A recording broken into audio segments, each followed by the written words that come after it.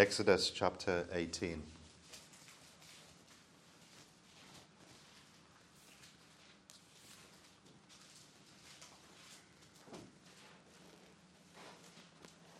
When Jethro, the priest of Midian, Moses' father-in-law, heard of all that God had done for Moses and for Israel his people, and that the Lord had brought Israel out of Egypt, then Jethro, Moses' father-in-law, took Zipporah, Moses' wife, after he had sent her back, and her 2 sons, of which the name of the one was Gershom, for he said, I have been an alien in a strange land. And the name of the other was Eliezer, for the God of my father, said he, was mine help, and delivered me from the sword of Pharaoh.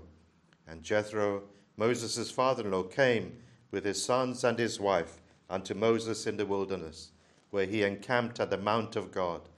And he said unto Moses, I, thy father-in-law Jethro, am come unto thee, and thy wife and her 2 sons with her. My friends, we're looking this evening at this 18th chapter as we continue our studies in this book, this marvelous book of Exodus. Historical book, we have to remind ourselves, not just stories, but a historical account of what God did to deliver his people out of Egypt and to bring them on to the promised land, to Canaan. A picture, a type of what Christ would do for sinners, that he would bring them out of the world, out of bondage to sin, out of a life of misery and of pain in this world, bring them to himself, to conversion, to faith in Jesus Christ. That's what that picture is, a word of redemption that comes through so very clearly in this book of Exodus. Well, last week we looked at Israel, and they just had their first taste of victory, had their first battle, and now they have with Amalek and the Amalekites, and they had their first taste of victory in that battle at Rephidim, a victory that was not gained through their own hand, but in answer to prayer. Moses up there praying on the mount, Joseph down in the battle. Well, from that high point of a battle scene, we move now to a rather lower point, it seems, of a family encounter and a rather personal account, a rather a family-oriented account. And it seems, what can be got out of this? And yet, even out of this chapter and this particular visit of Jethro, Moses' father-in-law, so much really also can be said. You'll notice as you read through the chapter that Moses says hardly anything about the reunion with his wife, Zipporah, and the 2 daughters. The father-in-law has come from Midian, where his daughter was, and the 2 kids. I don't know how old actually they were. Could have been a bit older than kids. But where the 2 children were, brings them back to Moses here at Mount Horeb, which is actually Mount Sinai. And yet Moses doesn't actually go into any detail about that encounter with his wife and his 2 children, who he hasn't seen for a long time. All the focus, it seems to be, is on his father-in-law and the conversation that he has with his father-in-law. And he goes into great detail about this, even the way that he greets him, verse 6, when he saw him, verse 7, when Moses went out to meet his father-in-law and did obeisance and kissed him, as it was in the custom of the time. And they asked each other of their welfare before going into the tent. So a lot is made of this meeting, and to have lessons for us. Perhaps with Zipporah and his 2 sons, that was reserved for a more private moment in the privacy of their tents.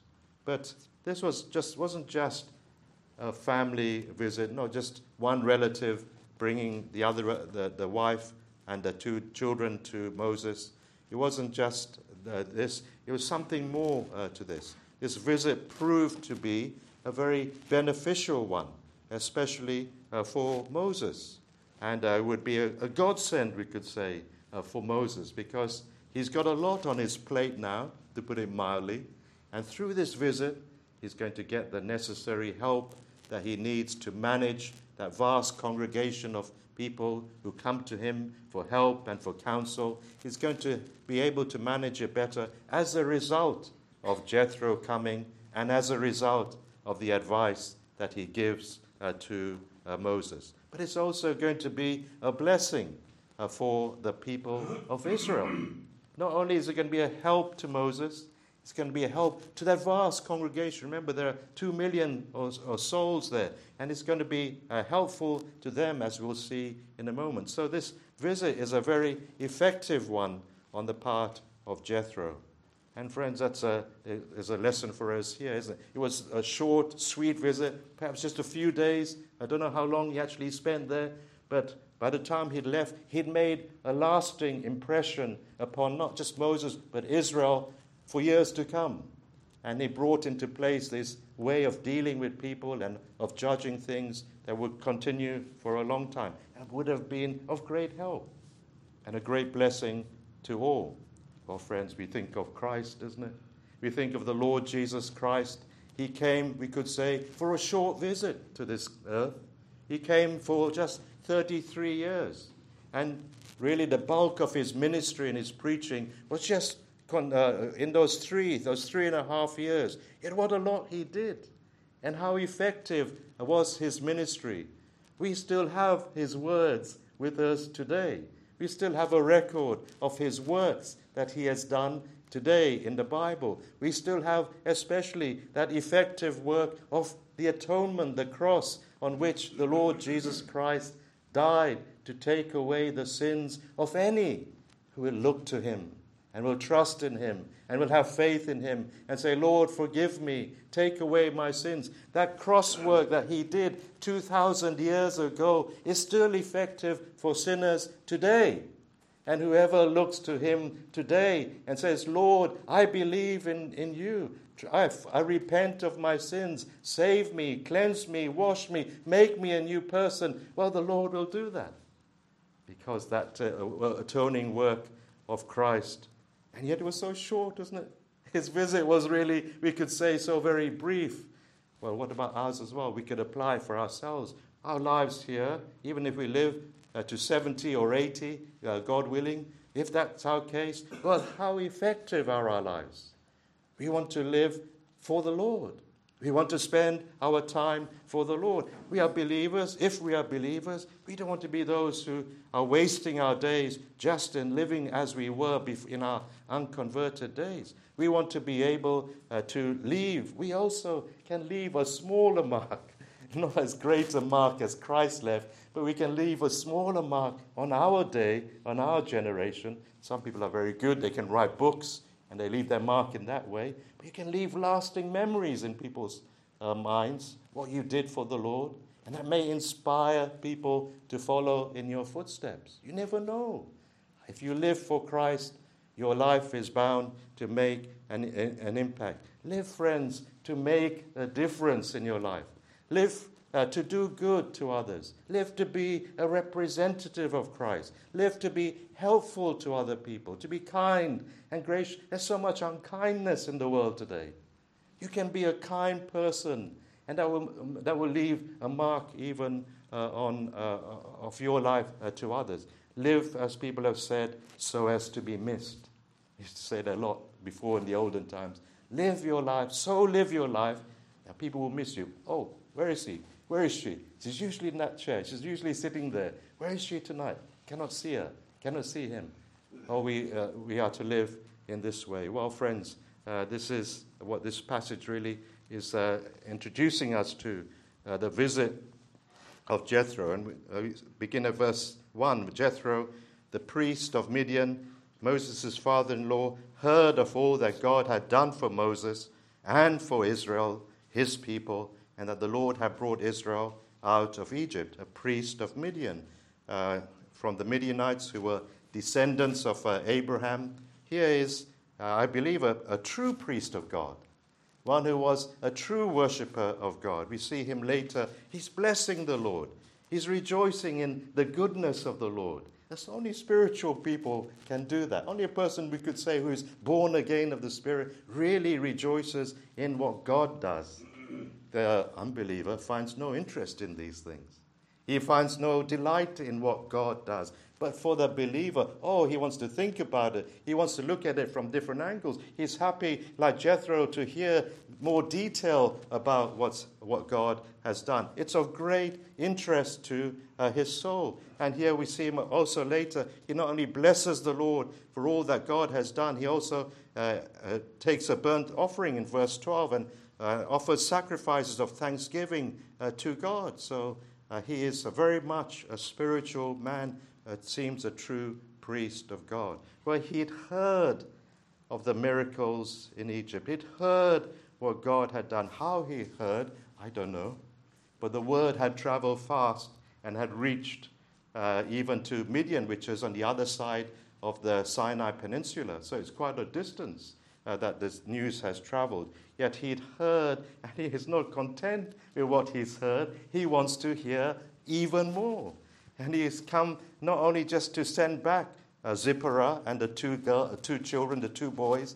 He's also come because he wants to know more about what God has done. Verse 2, then Jethro, Moses' father-in-law, took Zipporah, Moses' wife, after he had sent her back.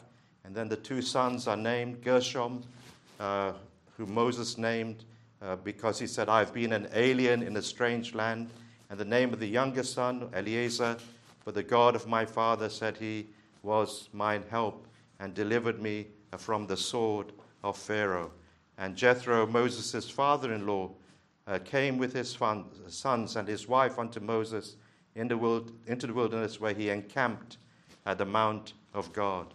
And so he's come with this intention not only to send the family back, to reconcile the wife and children with Moses, but also to inquire and to find out more. He's heard about the great miracles in Egypt.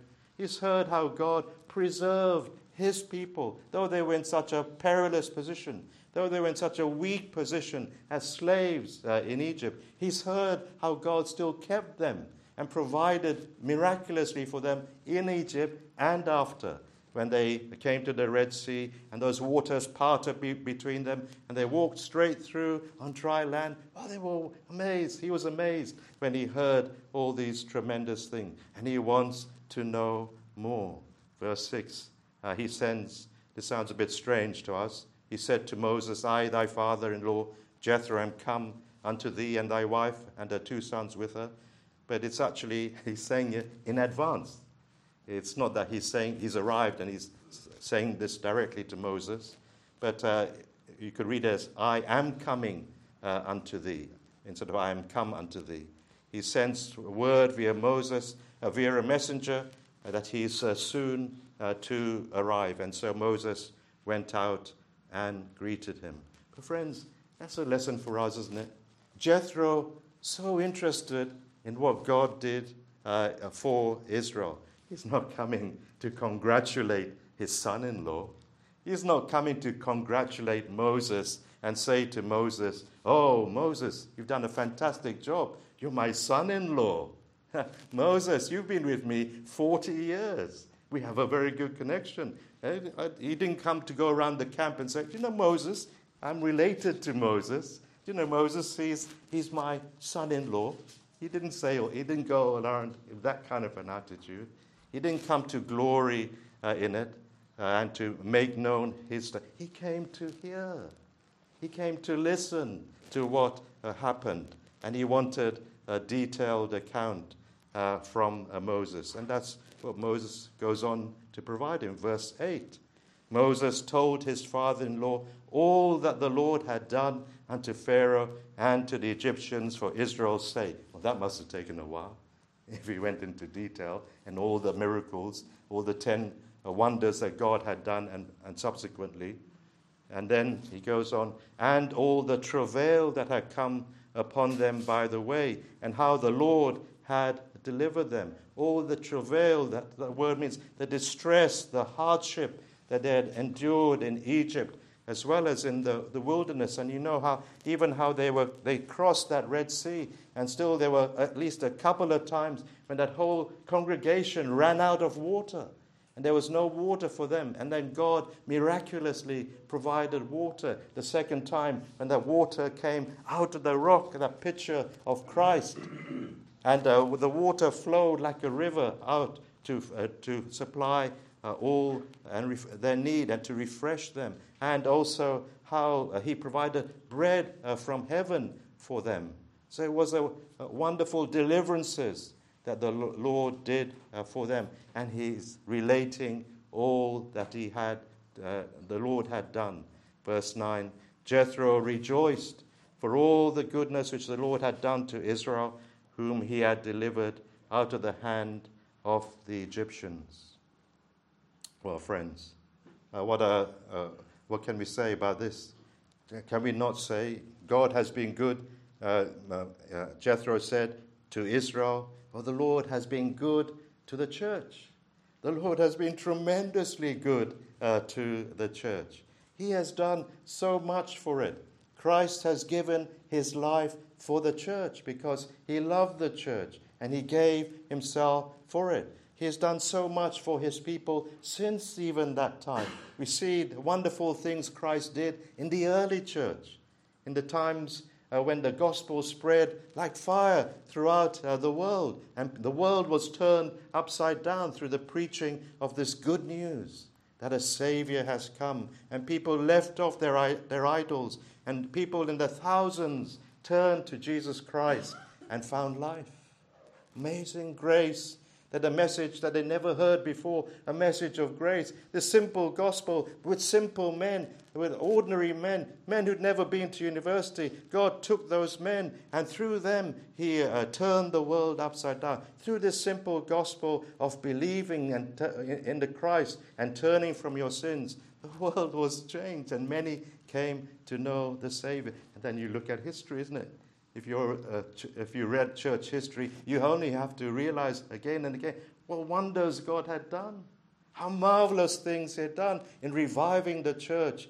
Often, for many of us, one of our favorite periods of time is in the 1850s and 60s when C.H. Spurgeon was here in London at the Metropolitan Tabernacle and preaching the gospel of grace. And in 1859 there was a revival and thousands were being saved by the work of God, not the work of a man. But we read about these things and we rejoice even now in the goodness, and it gives us hope for today. And then you got the 17th century and the Great Awakening and so on, George Whitefield and John Wesley and so many other instances, the revival in Wales. All these things are such of interest to the believer. And we want to talk about it, and it gives us joy when we do, and we rehearse it and speak of it, and we rejoice in it. But even what God is doing in the church today, tell out, my soul, the goodness of the Lord. Isaiah 66 verse 10 says, rejoice ye with Jerusalem, and be glad with her, all ye that love her. Jerusalem there being a picture of the church. Rejoice and be glad with her, all ye that love her. Rejoice for joy with her, all ye that also mourn for her. Well, friends, do we know? Are we as believers acquainted with what's happening with the church in our land? What kind of a state is our church in? Not I'm talking about our local church, but generally the church in the United Kingdom. How is it with the church here and abroad? How is it with churches in other lands? Oh, friends, it's sad to say there is little cause for us to rejoice about what's happening in our land. There's not much that we can look at, but are we familiar? Do we know what's happening? It's incumbent upon us, we could say, as believers, to have a concern for the kingdom of God and to be concerned about what is happening. So whether it's something terrible that's happening, then that causes us to mourn, as Nehemiah did when he heard about the walls of Jerusalem being broken down, and he resorted to prayer and fasting, and he was so moved by what he heard and so concerned. Or whether it's to do with some good thing happening and some churches being blessed and the gospel being received. And then we rejoice with those people. Well, friends, maybe if we cannot find much joy in the church here, we have to look further abroad. Not only our nation, but what is happening in the Far East? What is happening in Africa? What is happening in South America? These are things that what is God doing in those places? Because as you read and as you look into these things, you find He's actually doing a lot. A lot more there is happening. A lot more people are coming to Christ there than in our nation, which is very sad for us, but we rejoice that it's going forward elsewhere. Oh, friends, what's happening with our churches? There's such concern, isn't there, in our churches? Do we know the issues? Only this last week, a friend told me about a good man, a good preacher, sound preacher, but now he's allowing women to come and to lead the worship. And he never used to do that. He used to hold to the biblical view, which is that a woman shouldn't teach in public. But now he's gone to the other side, and he's opened the door, it seems, for a lady to lead in public worship. And of course, it grieves us to hear that such a thing would happen.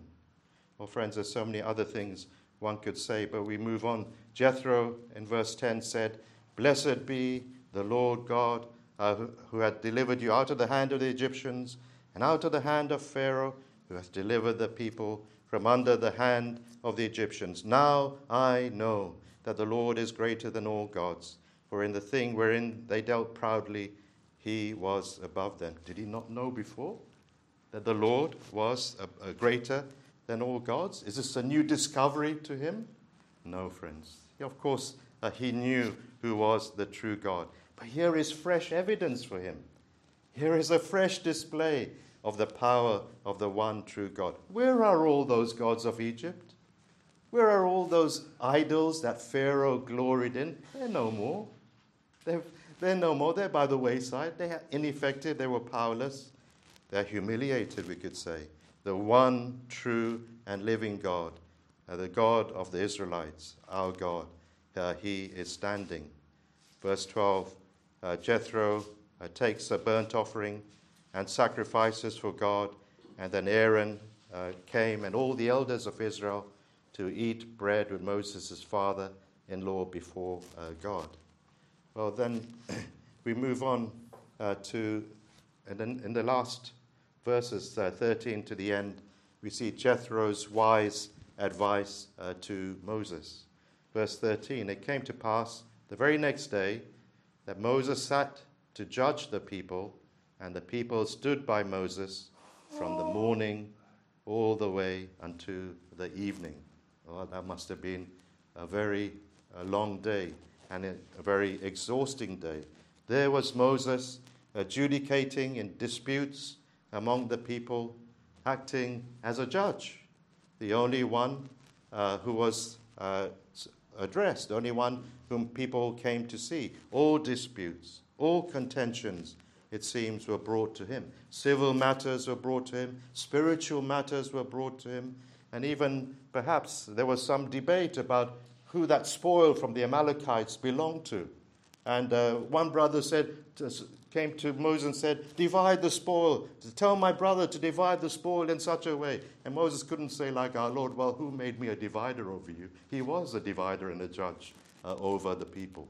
And so he sat in that position, and he was doing this time-consuming task as a mediator day in and day out. He had to hear first one side and all that story that one person said, and then another side, and hear what that person then come to a decision. It was a long process. And it was a very time-consuming process. Hear from the plaintiff, hear from the defendant, and then there was that long queue of people who'd be waiting to see him. I think it was harder to see Moses than to see your GP today. Your GP, you have to wait, 4 weeks, maybe longer to see your GP. I think to see Moses must have been even longer. And then often it must have been delayed because he never knew how long. He couldn't just allot 10 minutes to you and then move on from there. He had to, probably things prolonged and things had to be cancelled. Appointments had to be cancelled and moved to the following day and so on.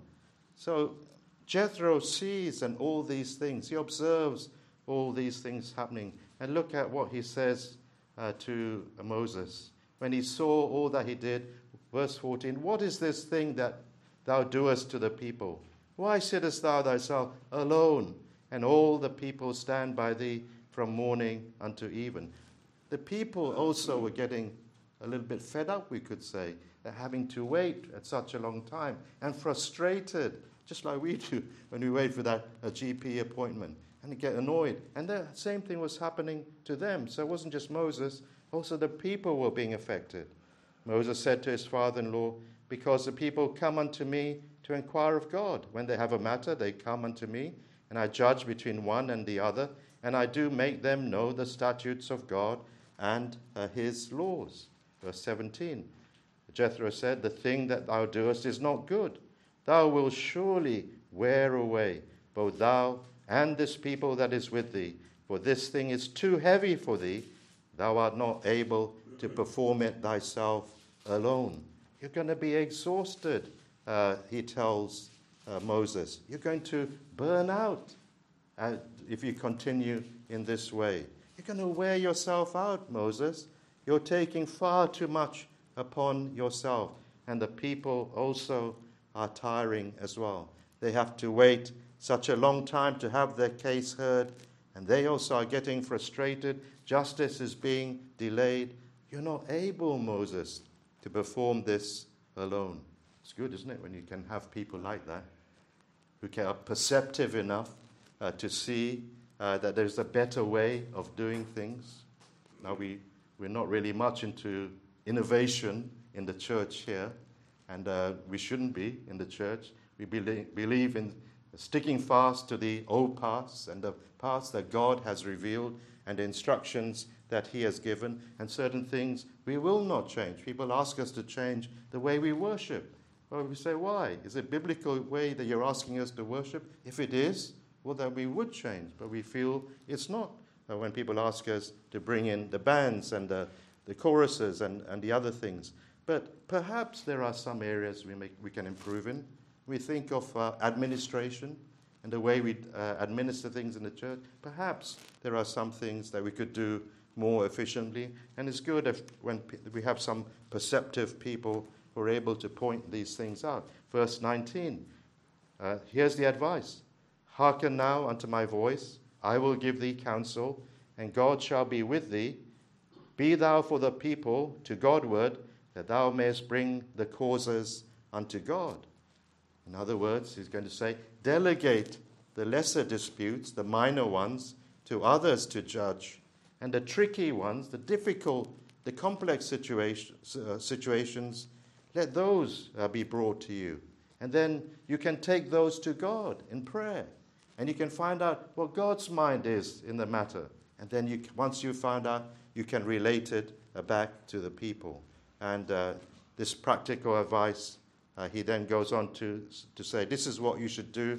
And he gives him a twofold practical advice. Here in verse 20, firstly, teach that is the people, the ordinances and laws, and show them the way wherein they must walk and the work that they must do. Teach the people for themselves the commandments.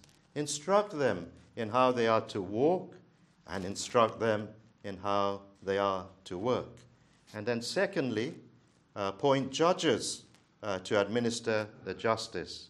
Verse 21, moreover, thou shalt provide out of all the people able men, such as, look at this, such as fear God, men of truth, hating covetousness, and place such over them to be rulers of thousands, and rulers of hundreds, and rulers of fifties, and rulers of tens. Not those who have done well in their business, but these are spiritual men, able men, yes, able to hear, able to discern, but also they have this spiritual characteristic about them. Verse 22, let them judge the people at all seasons, and it shall be that every great matter that they shall bring unto thee, but every small matter they shall judge. So shall it be easier for thyself, and they shall bear the burden with thee. So Jethro gives this advice. And in verse 23, he he doesn't say, this is what you should do. He says, take it to God. Look at it, verse 23. If thou shalt do this thing, and God command thee so.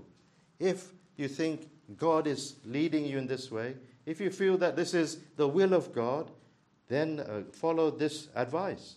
Then thou shalt be able to endure, and all this people shall also go to their place in peace. And so he applies this counsel.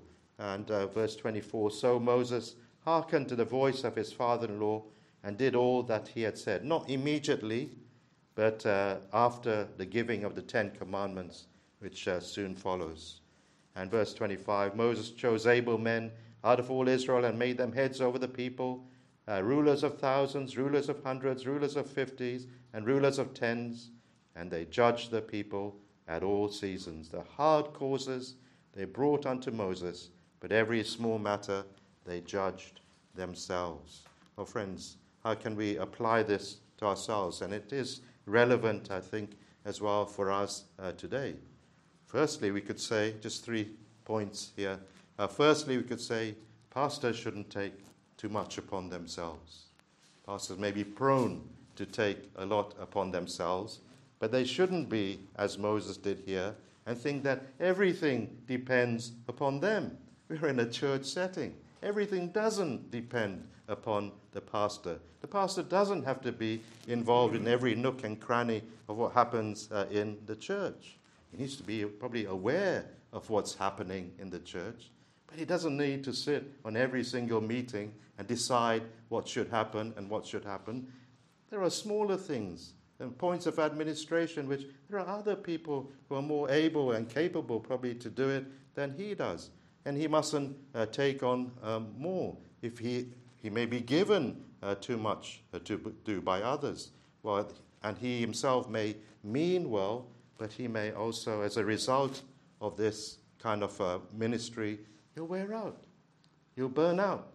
And that's what's happening, friends. We read in America, the figures, over 30% of young ministers who enter into the ministry burn out after just a few years. Too much is given to them, and they cannot endure it anymore, and they have to leave. They have to do all sorts of things.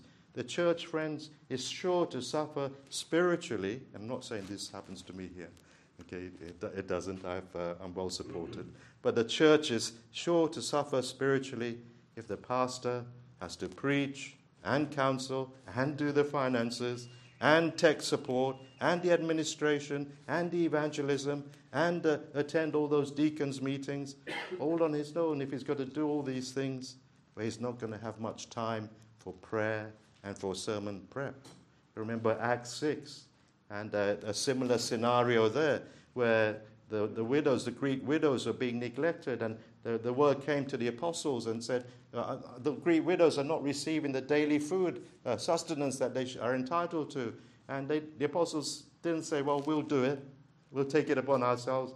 They chose out 7 men full of the Holy Spirit and wisdom and entrusted them with this task of feeding the Greek widows. And they were the first deacons. And what did they say? Will you do these things?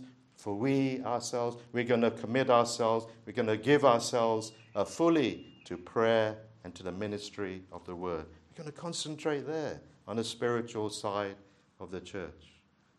The second piece of advice that Jethro gave, the second application is Jethro's advice gave opportunities to others to use their God-given gifts. Perhaps Moses was surprised to find, I didn't realize there were so many God-fearing people amongst us.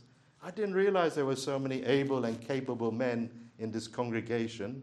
Perhaps he was pleasantly surprised to find out these things.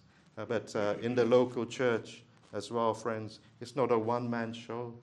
It's not a two-man show. It's every part of the body, every believer doing their part as they are able and as health permits.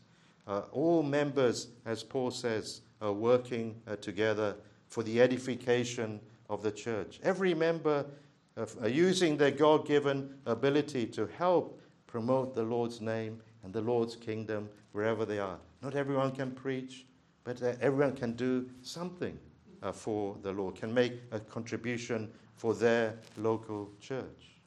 Well, how wonderful it would be to see every believer active and working in such a way. And then finally, we see Israel benefited from the new order.